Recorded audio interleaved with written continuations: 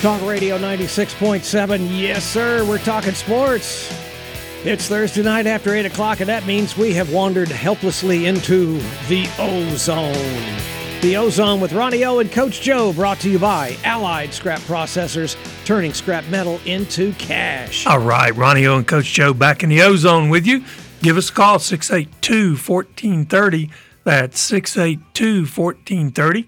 Or you can reach us via the internet, ozone@hallradio.net.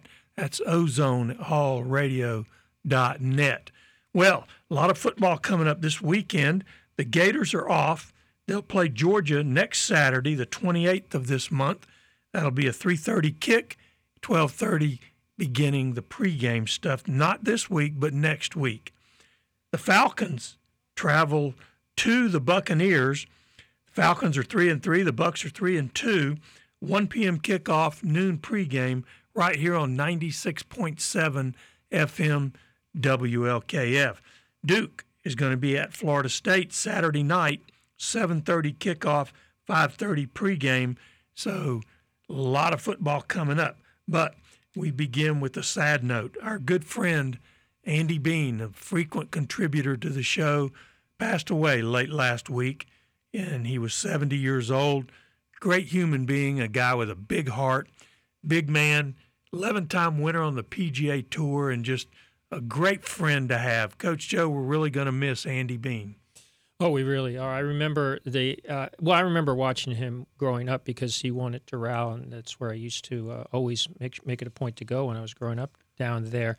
And at that time in the late 70s, he was a young golfer, fresh out of the University of Florida, and was really known for he was such a big guy that and he could really hit the ball just beautifully, just such a long way too, and he was known on the tour as he got a little bit older and more of a veteran presence. He really there's a lot of stories about how he took young golfers under his wing, or at least made them feel welcome and at ease, and that he was genuinely nice and fun person to be around. That was certainly his reputation. And wasn't just a reputation with us, Ronnie, because he used to come and hang out with us all those years. Oh, yeah. when the Barkley, Bean, and Bryant first tee event used to be held. That was always such a great time, and Andy would come and hang out with us here in studio, and it was always a fun show. And what you guys don't get a chance to hear is in between when we're in commercial and stuff, he tells more stories than the ones he already tells on air. Some of them he couldn't tell on air. Yeah. That's okay. And then even afterwards, hanging out here afterwards, and he just always had a great story to tell. And then we used to see him at Gator events. And his last show with us was May 18th, and it was a really great show. We were talking about the PGA. And he wasn't with us in studio by that point because he started to get sick, and it was a little bit harder for him. But he did such a good job, even though he wasn't feeling great.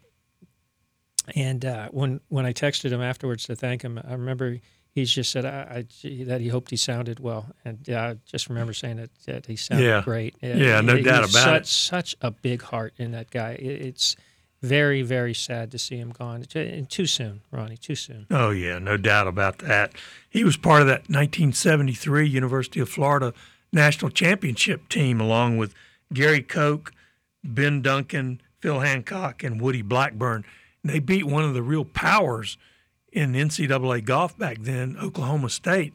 They had won a national championship before Andy got there back in 1968, and they had beat a power then. The University of Houston beat them in 1967 in the finals, and the Gators came back in 68 and beat the Cougars in the 1968 NCAA golf finals. But Coach Joe, one of my favorite Andy Bean stories was a story he told about Jack Nicklaus. Do you remember that story?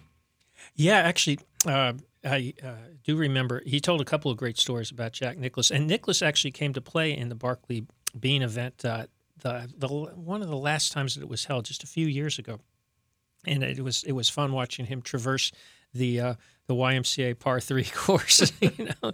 That was kind of cool. But I do remember it, and it was about needing Nicklaus's plane. Yeah, I think Andy's a child was going to be born. Yeah, and Nicklaus had beaten him in the tournament. Yeah, as I recall, and Andy was scrambling around trying to get a flight home, and he couldn't get one.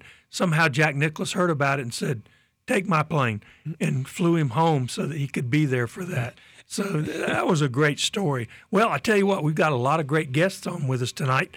We're going to have Dr. Pete Indelicato, who for 35 years was the Florida Gators sports medicine guy, did a lot of surgery for the Gators, and he also was on the Miami Dolphins orthopedic staff. So he's got some great stories to tell. And then we're going to have the 1993 Lou Groza Award winner, Judd Davis. He's going to be on with us at 8:30. So you want to hang on. We're going to go ahead and take a break. When we come back, we'll have Dr. Pete Indelicato with us. You're listening to Ronnie O and Coach Joe in the Ozone on Talk Radio 96.7 WLKF. Hi, I'm Chris Leak, MVP of the 2006 BCS National Championship game for the Florida Gators. You're listening to Ronnie Ocean in the Ozone. Ronnie O, Coach Joe in the Ozone. The Ozone is brought to you by Allied Scrap Processors, turning scrap metal into cash. All right, Ronnie O and Coach Joe back in the Ozone, and it's our distinct pleasure to have with us tonight one of the most distinguished, renowned, and decorated sports medicine orthopedic surgeons, Dr. Pete Indelicato. Dr. Pete, welcome to the Ozone with Ronnie O and Coach Joe. Oh, I'm glad to be here. Thank you. All right. Yeah, Ronnie Ocean and Coach Joe. Man, we are so excited. I got to meet Dr. Pete last week. We were sitting there watching the Gators beat South Carolina, and I saw his national championship ring, and he told me who he was. And, man, I tell you, I was so excited I didn't know what to do. I felt like I had met a celebrity, and I had. And Dr. Pete. How do you like the way that game ended, Ronnie? I loved it. I tell you what, you know, I really owe a public apology to our quarterback, Graham Mertz. I remember saying, I'm not sure if Fred Nethelmertz might have been a better choice than Graham Mertz, but I certainly owe the man an apology because he has been outstanding. I agree. I met him on more than once, and he's an outstanding individual beyond being a very talented quarterback and leader of the Gators this year. Dr. Pete, you were the team physician for the Gators for 35 years and the associate physician for the NFL Dolphins for 9 years and the Wayne Huizenga professor of sports medicine at the university for more than 20 years. You know, one of the things that I wanted to ask you about, were you on the sidelines in New Orleans when the Gators won their first national championship? Yeah. What was the sideline like? It was bedlam. It was after after that Florida State, we had a little payback coming. So that week in New Orleans was a good week of practice, and the outcome was almost predetermined just by how well we practiced that week. Oh man, I tell you what, that was so wonderful. I was there, and it was just so much fun. You know, one of the things I wanted to ask you about is you've been around for quite a while. You've seen a lot of things. What would be some of the maybe one or two greatest advancements in sports medicine that you've seen in your career? Wow, that could be a long list, but I would say from an orthopedic surgeon standpoint, the advancements made in arthroscopic surgery, both of the shoulder, the knee, the ankle, the hip. We've come thousands of miles as far as advancements. From a non-orthopedic standpoint, sports medicine's biggest advancements, I think, have been particularly over the past 7 to 10 years, is the understanding or better understanding of how important the psychology of recovery is following an illness or an injury. How these athletes respond to now social media and things, and how important it is that team physicians understand that you have to really get to know these athletes to understand their emotional well-being as well as their musculoskeletal well-being. Our guest tonight, the great Dr. Pete Indelicato, here in the Ozone, joining us, 682-1430, 682-1430, if you want to join in the conversation. Doc, Coach Joe here, real pleasure to talk to you. And, oh, by the way, I've always spoken positively about Graham Mertz, unlike Ronnie. Even after the tough games, I always pointed out how well he played. But you can't see it, Dr. Pete, but I've got my Dan Marino jersey from circa the vintage 1990s on, and you were with the Dolphins for a long time, and you helped keep him on the field. Thank you for that, by the way. You're welcome. And his injury was an Achilles. Now, this year, we were talking to you a minute ago about advancements in medicine. Now, Aaron Rodgers had an Achilles issue come up, and there's this technique now that he had undergone called Achilles speed bridge surgery that's supposed to cut the amount of time that he was out, because Marino was out for at least 10, 11 months. But Aaron Rodgers is talking about trying to come back much sooner than that, about half the time. What do you know about this speed bridge surgeries? Has something to do with putting a brace in the area? Yeah, now a speed bridge basically is a surgical method by where you can reattach the tendon through a tiny incision, and basically it's sort of a running a cable system across the rupture site to secure its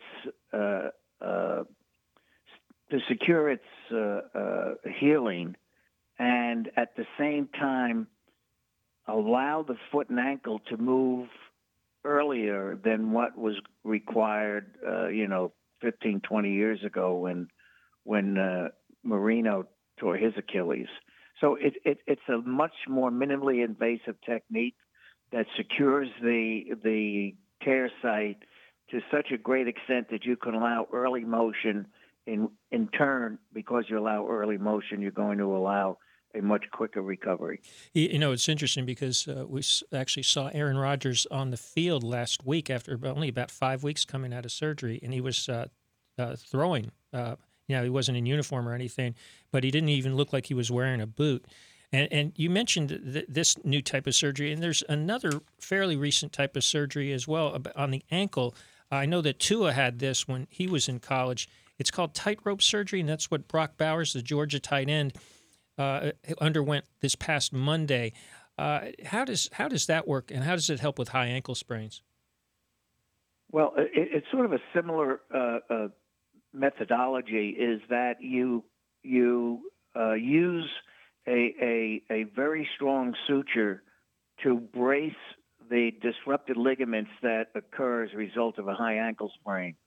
And again, you reinforce that area through very tiny incisions, maybe just a quarter of an inch in length. And because you have such a secure fixation around the healing or damaged area, you can allow much more aggressive rehabilitation and recovery than you could, years gone by. But he's going to miss the Gators game, I guess, right? I hope so. we wish him a very healthy continuation after that, starting in November. Yes. Right? Right. No doubt about it. The first weekend in November, I hope he's 100%. Dr. Pete, we'd be remiss if we didn't thank you for your service. You were Lieutenant Commander in the U.S. Navy, and we certainly appreciate that. We always salute our veterans here.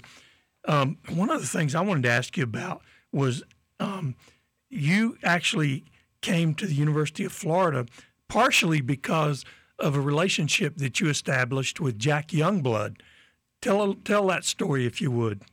Yeah, I was involved in an extra year of training out in Los Angeles after I got out of the Navy, and Jack Youngblood was playing for the Rams, and there was a job opening here at the University of Florida for somebody with my experience and who is also interested in becoming the Gator team physician. So when that job opportunity became known to me, I approached Jack and said, "What do you know about it?" And he was just all excited and very supportive of me coming here. So I owe a lot of that ultimate decision I made to Jack Youngblood's encouragement and support. He's a great friend, and he's been on the show several times, and just a real hoot to have on some of the stories that he tells, and just a great guy. I love being around Jack. One of the advancements I wanted to ask you about, too, is the advancements that have happened in knee surgery, ACL reconstruction, and so forth. I became a Gator fan about 1959, and back in those days, if you had a knee injury, you were pretty much through with football, but that's not the case anymore, is it?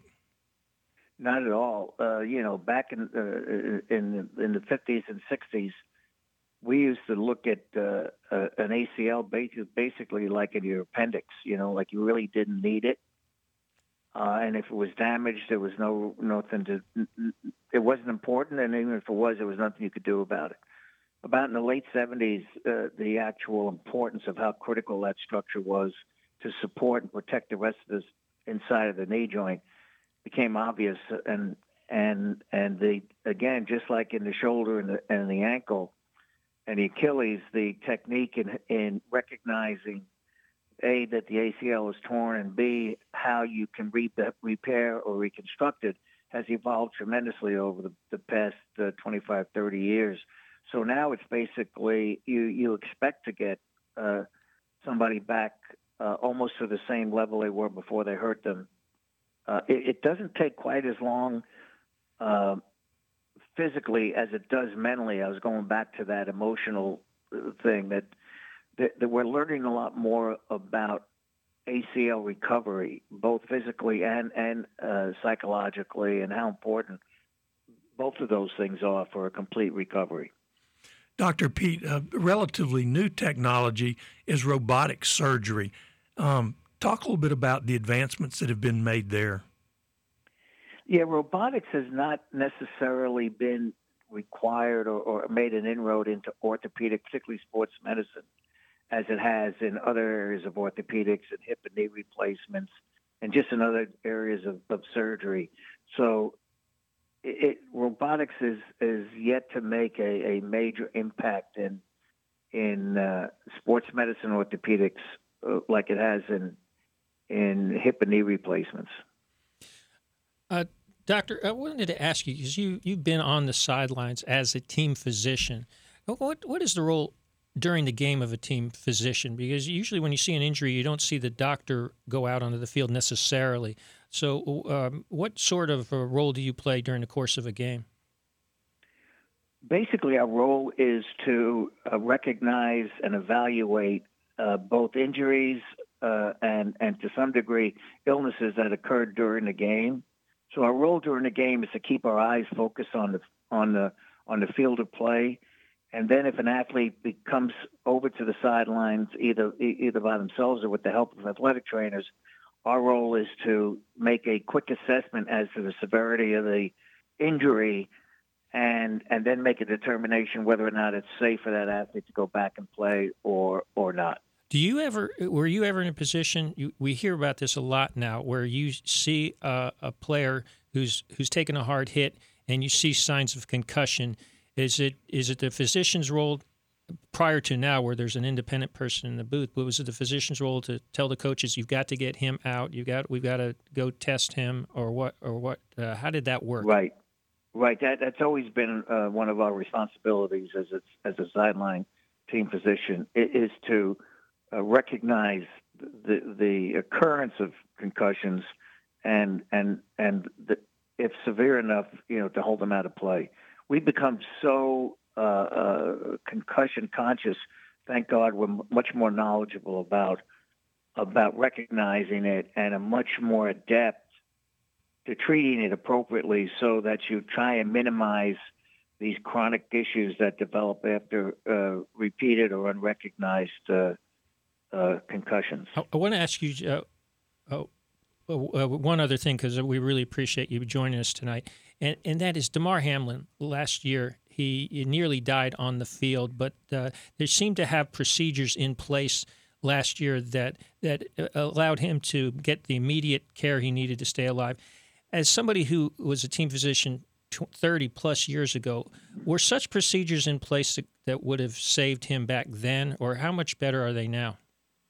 Well, they're certainly much better now. We have mandatory every university, every NC2A school, and certainly all the professional ranks have what's called an emergency action plan that has to be established, written down, and actually rehearsed at least once or twice a year at all the different venues. So when it's something like a cardiac arrest occurs, like it did, you actually know what to do because you've rehearsed it so many times, and it's really a very serious and critically important part and role of a team physician is to know what that emergency action plan, actually be involved in creating one for your school, as well as practicing and maintaining its efficiency when, God forbid, it happens. Dr. Pete, thank you so much. Really appreciate your time. Dr. Pete Indelicato has played a significant role in so many Gator championships and victories behind the scenes, and we really appreciate having a real legend on the show with us tonight. Well, thank you very much, guys. I really enjoyed it. All right. Thanks, Doc. Dr. Pete Indelicato. And we have one great guest after another. With us on the phone right now is none other than the 1993 Lou Groza Award winner, Judd Davis. Judd, welcome back to the Ozone with Ronnie O and Coach Joe. Hey, Ronnie, Joe, how you guys doing? Appreciate you having me on. Man. That was the legendary Dr. Pete, huh? It was. Did you ever have anything he worked on you for? Luckily, I steered as far away from him. That's why I became a kicker to begin with, so I would have to go see him. Oh, my gosh. Judd, one of the things I wanted to ask you about was Trace Mack has made dramatic improvement as a kicker. I mean, he looked bad in the spring game, and now he has just really come on. He was one of the top-rated kickers in the country coming out of high school, and he just didn't seem to immediately be able to adjust. What have you seen in his development that's made him so good this year? Yeah, so he came out, and I remember I met him when he came down on one of his visits. I met his parents and from Maine, I believe, and Maryland. I think he was from Maryland. Oh, I'm sorry, Maryland. Yeah. So, one of the top guys, and the transition. People don't realize the transition from high school to college is pretty big. I mean, you're going from a few hundred people in a little stadium to national television, 90,000. It is a huge jump. And when he and Adam Mihalik, who I've gotten to know pretty well, Adam's, kind of took my path, walked on, and was a kind of a feel-good story and did really well. But right before the season last year, I know that Trey got hurt, and he was in the competition. He had pulled his quad, a couple of weeks before the first game, and he kind of let on that I'm just going to keep kicking because, at that point they were trying to decide who was going to start. And as a kicker, you pull your quad or your ham, in your groin, you have to shut it down. I mean, it's like a pitcher. You just can't keep pitching. And he got injured himself and developed a little bit of a flaw in his swing. And then Adam took over, and Adam was doing well. But I think Trey's getting his health back, and you never want to wish ill will on another kicker, but he got his opportunity, and my gosh, he's kicking as well as any kicker in the country right now, no doubt. No doubt about that. Well, in 1993, you were the Lou Groza Award winner as the top kicker in the country, and I have to go back to that Florida-Georgia game in the rain in a monsoon, and Shane Edge, we've had Shane on here, and he told us the story about making a little mound of mud for you to kick off of. Tell that story, if you will. Well, we got to the game, and I think it had rained like 3 inches before that game, and we went out pregame, and I remember Edge and I ran out of the tunnel, went out there before the rest of the guys, and we're standing there in the field, and the grass was kind of long on that field at that time, and the water was over our feet. I mean, I'm looking at Edge going, I can't kick. This is ridiculous, and he couldn't even punt. So we sat around, we went back in, and I asked the coach, I said, we didn't even kick. And I remember telling Edge, I'm not going to kick any field goals today. You're going to be punting all day long. And behold, Edge punted one time in that game, and I don't know how, and I kicked 4 field goals. And it was, it was kind of just crazy because I remember, if you remember, you've seen the highlights when Eric Rhett was getting tackled. He'd fly like 20 yards. So I would go out there, and we would just, and Shane would just kind of, kind of clear a spot as well as he could. And he'd catch it, put it down, and I would just kind of go down after it like it was a pitching wedge and a bad lie. And at least that's what I remember Coach Spurrier talking about that in the press conference. Judd, he knows how to hit those tough lies. So he attributed my golf to being able to make those. And I remember hearing him say that, and I thought it was great. And, and every time I kicked, my foot would go down, and just a wave of water and mud would go up into Edge's helmet. And he'd stand up and look at me, and his face would just be dripping, and he'd get this big smile on his face, and I'm here, I am pristine, and he said, dude, just keep spraying me in the face if you keep putting them through. So, and it turned out, if you remember, that game came down to the last play of the game with Eric Zier, and there was a penalty, so they got to run one play, like on the 5-yard line with 0 on the clock. And he missed that pass in the end zone, and that's one of the all-time great Florida Georgia games. But yeah, I got one of the game balls for that, and that really was what people telling me. That's really the game that won me the Groza. Was a lot of people were watching, and to go 4 for 4 on those conditions, and all I did was just basically kick in that general direction of the upright. There was no technique. I just slammed my foot into the mud, and they just went through. Luckily, I don't know how, but that was a heck of a game. Now I'm going to ask you to turn state's evidence on Shane Edge and Coach Spurrier. 1993 SEC championship game. 4th down. I know where you're going. Shane Edge is back to punt. They're going to block it. They had a good rush on. He sees it.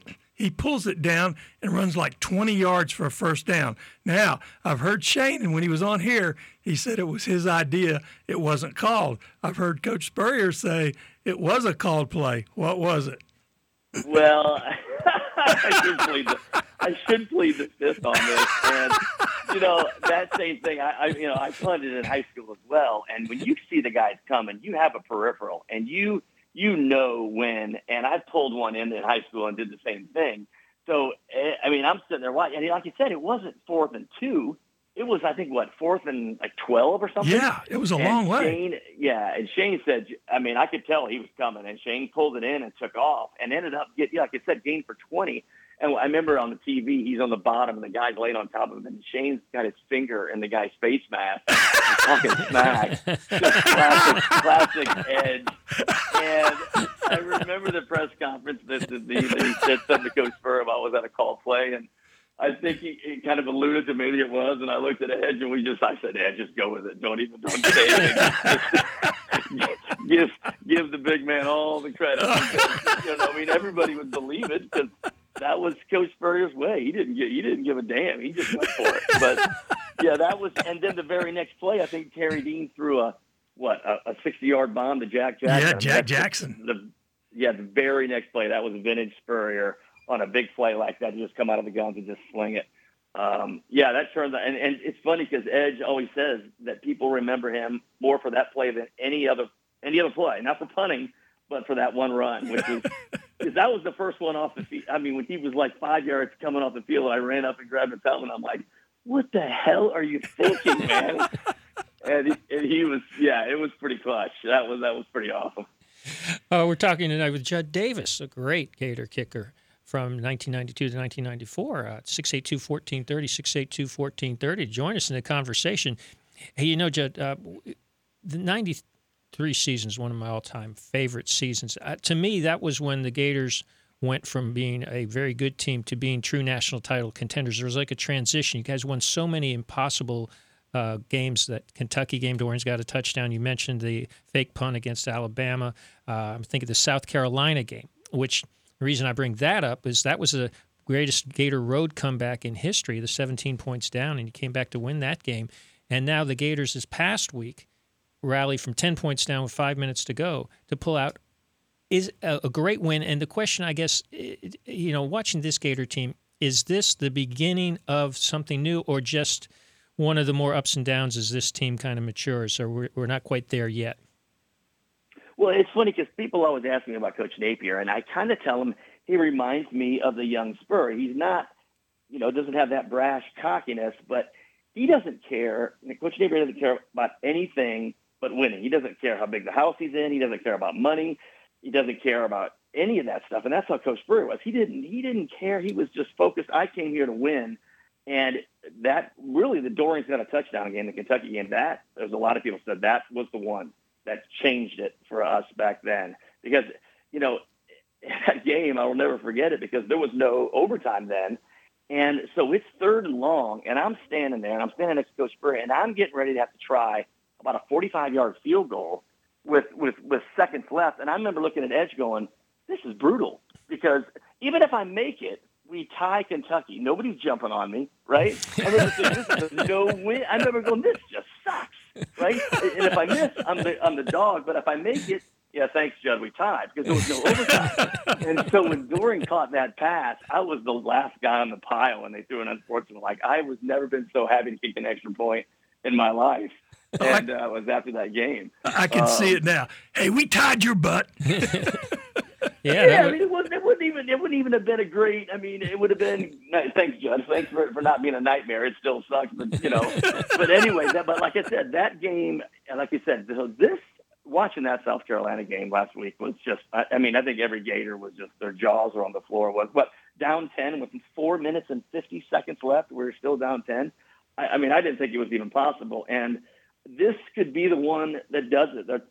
Hopefully they'll look back years from now and say that was the one that turned around for Coach Napier. And, but I think you guys noticed his play calling was drastically different. It was. Like he basically, he had a quote saying that I think I know now because Coach Spurrier said that my wife told me that Coach Spurrier said I need to throw it downfield more and kind of laugh, right? And when I heard him say that, I remember telling my dad, maybe he'll take the cuffs off and he got creative and he was throwing it to I love the little tight end dumps because that's so hard to stop, right? And I tell you what, I think he knows now that he can call those plays under the gun, which that's what Spurrier was famous for. With calling the Doring double pass in the SEC championship game against Alabama, he would call these plays when no other coach would call plays like that when it was, instead of just running it up the middle. Oh, and Danny faking the injury on that. Yeah, and Eric Kresser coming in and throwing a 50-yard out. If you're an opposing coach, you're thinking, okay, he's going out, Kresser's going to hand it off because they're going to let him get warmed up. But that wasn't the way Coach Spurrier thought. Well, we knew it was coming. We knew it. Danny limps off the field, Eric Kresser goes, and I remember they just stacked the box with the linebackers because, it's going to be handed off up the middle. And Kresser just hauls off and slings it. And then Danny, the next play, Danny runs back on the field, but immediately healed up like it was an act of God or something. Divine intervention. That was just Danny's a believer, no doubt. One of the announcers picked up on it and basically said, "I don't think he was really hurt." And Coach Spurrier was it was the best. It was so much fun to play for. Did you guys practice that, or was there a name for that play? Well, I didn't know. I didn't know, but I remember when he came off, I heard one of the quarterbacks said, I heard him say somebody said, here we go. And they called it something. And at that point I thought, and I was watching, I don't know who caught the pass, but I remember they just ran the post. Harrison Houston, wasn't it? To start it was Harrison. Yeah, Harrison. But the DBs were like, what? And they were on their toes. They were on their heels. And yeah, that was a heck of a play by Coach Spurrier. I just loved it. And he would just draw.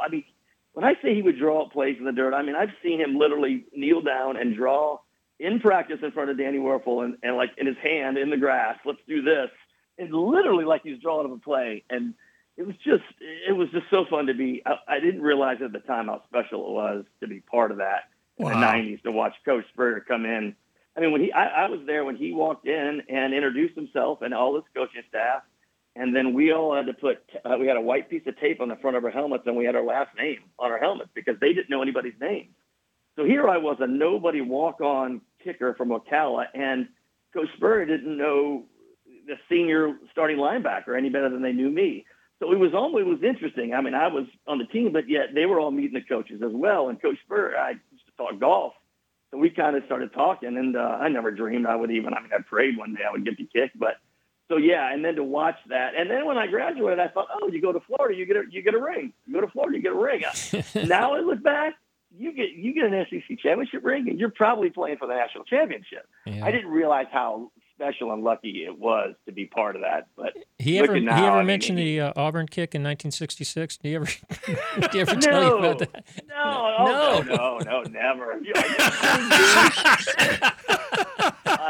What people don't realize is that was 40 yards. That wasn't a little 28-yard field goal. That was 40 yards. And oh yeah, I heard it. I mean, and it was so funny because every now and then he would Shane would be punting or something, or we'd just be warming up before practice, and he would say Shane, and he catches, because if you remember, Coach Spurrier was a heck of a punter. Yeah, he was. Incredible punter. In the NFL, he punted in the NFL too. And he would catch a snap, and he would just, messing around and say, Shane, and he would drop it. He would turn over a little spiral. I mean, it wouldn't go 50 yards, but he would turn it over, and he would just, see, Shane, simple. And then he'd just walk off. And I would look at Edge, and I'd say, Edge, it's simple, man. And he'd be like, man, shut up. But it was so funny. Coach Spurrier could be kind of goofy and jokey in his ways, but every now and then you'd like, that guy won the Heisman. I mean, it was almost like you'd have to that dude. I mean, he's special, Judd, got a couple quick ones for you. Sure. One is it true that you beat Coach Spurrier in golf when you were still a player? And also, you had a son that was a kicker, right? Yes. Well, first of all, no, I did not. So that's one thing that Coach Spurrier is very proud of. He was never beaten by a player in golf while he was coaching them in college or pro. So Coach Spurrier had heard around that I was a pretty good player, and I used to talk a little trash in practice. Say, Coach, when are we going to play? I used to say, I'm going to beat you, Coach. I'm going to beat you, just jokingly. So we never played, and finally it comes down to my right before my senior year, and I'm walking down the hall to work out, and I'm with Edge and Coach Spurrier. He goes, "Okay, Judd, today's the day. You're at university."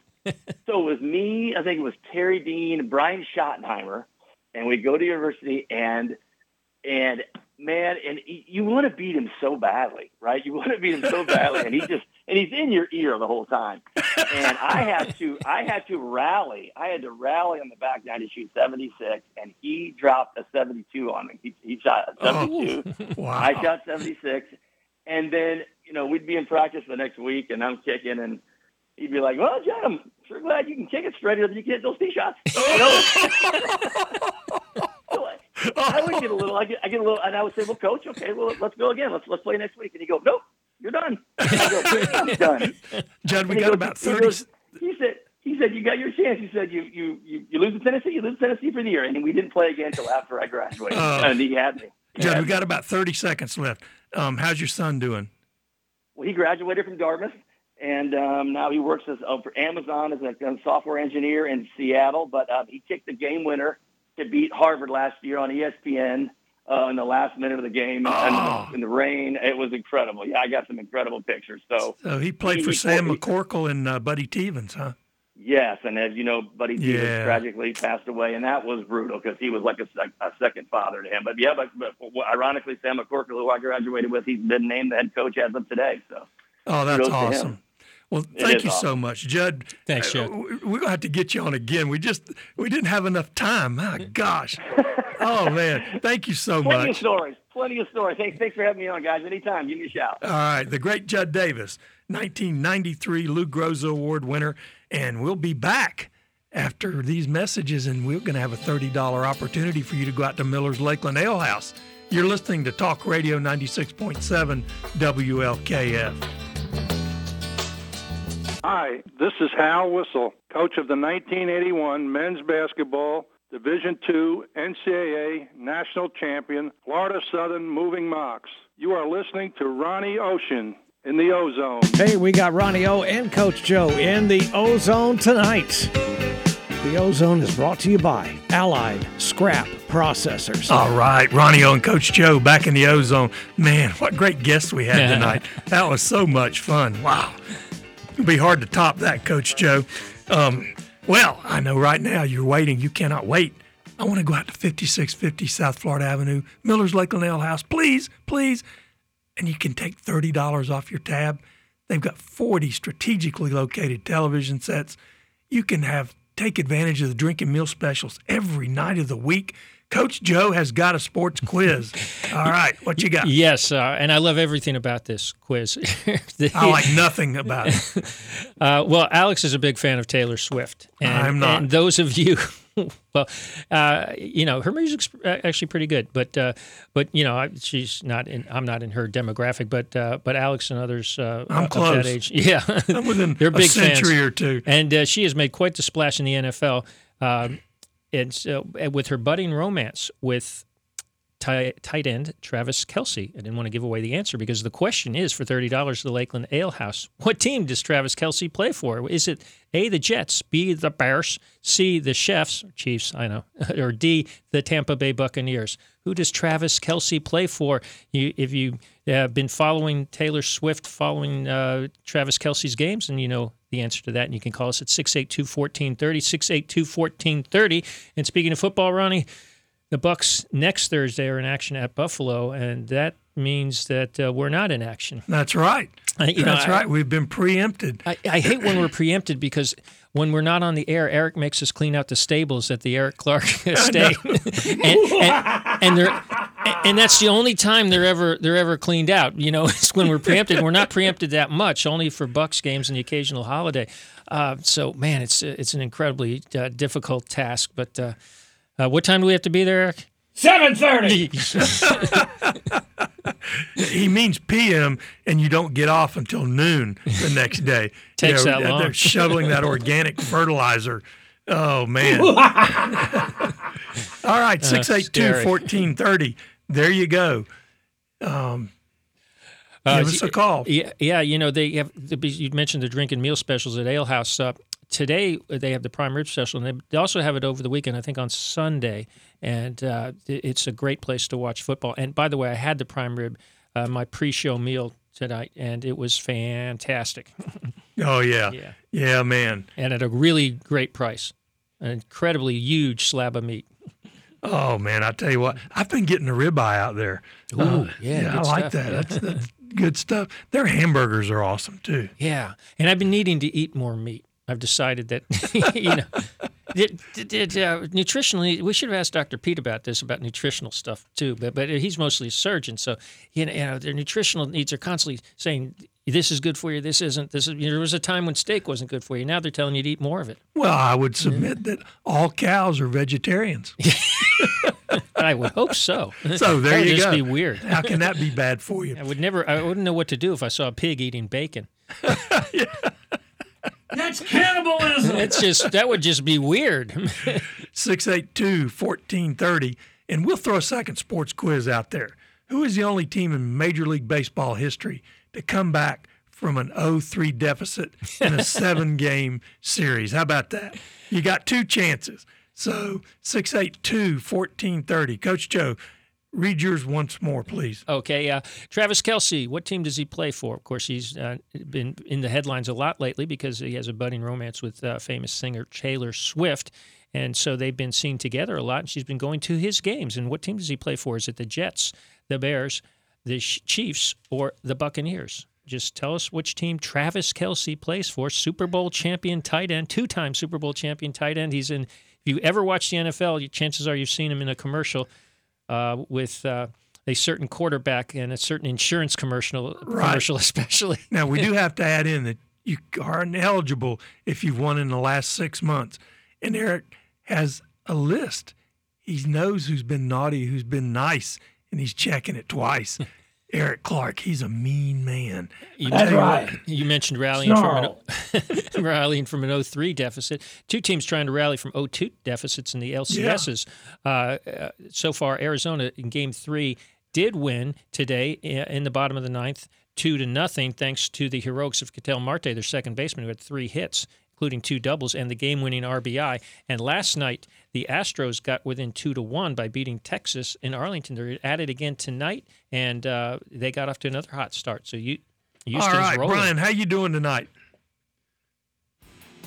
Brian, which question would you like to answer? I'll go ahead and answer your Taylor Swift question. All right, who would that be? That would be the Kansas City Chiefs. You're exactly right. Way to go, Brian. Brian, if you'll hang Coming on the through, line, baby. there's only about 20 seconds left in the show. If you'll hang on the line, Eric will get your information, your credit card, your bank account number. No. If you'll hang on the Mother's line, maiden name. Eric will get your information. We'll send you out to the ale house. How about that? Sounds good. Thank you so much.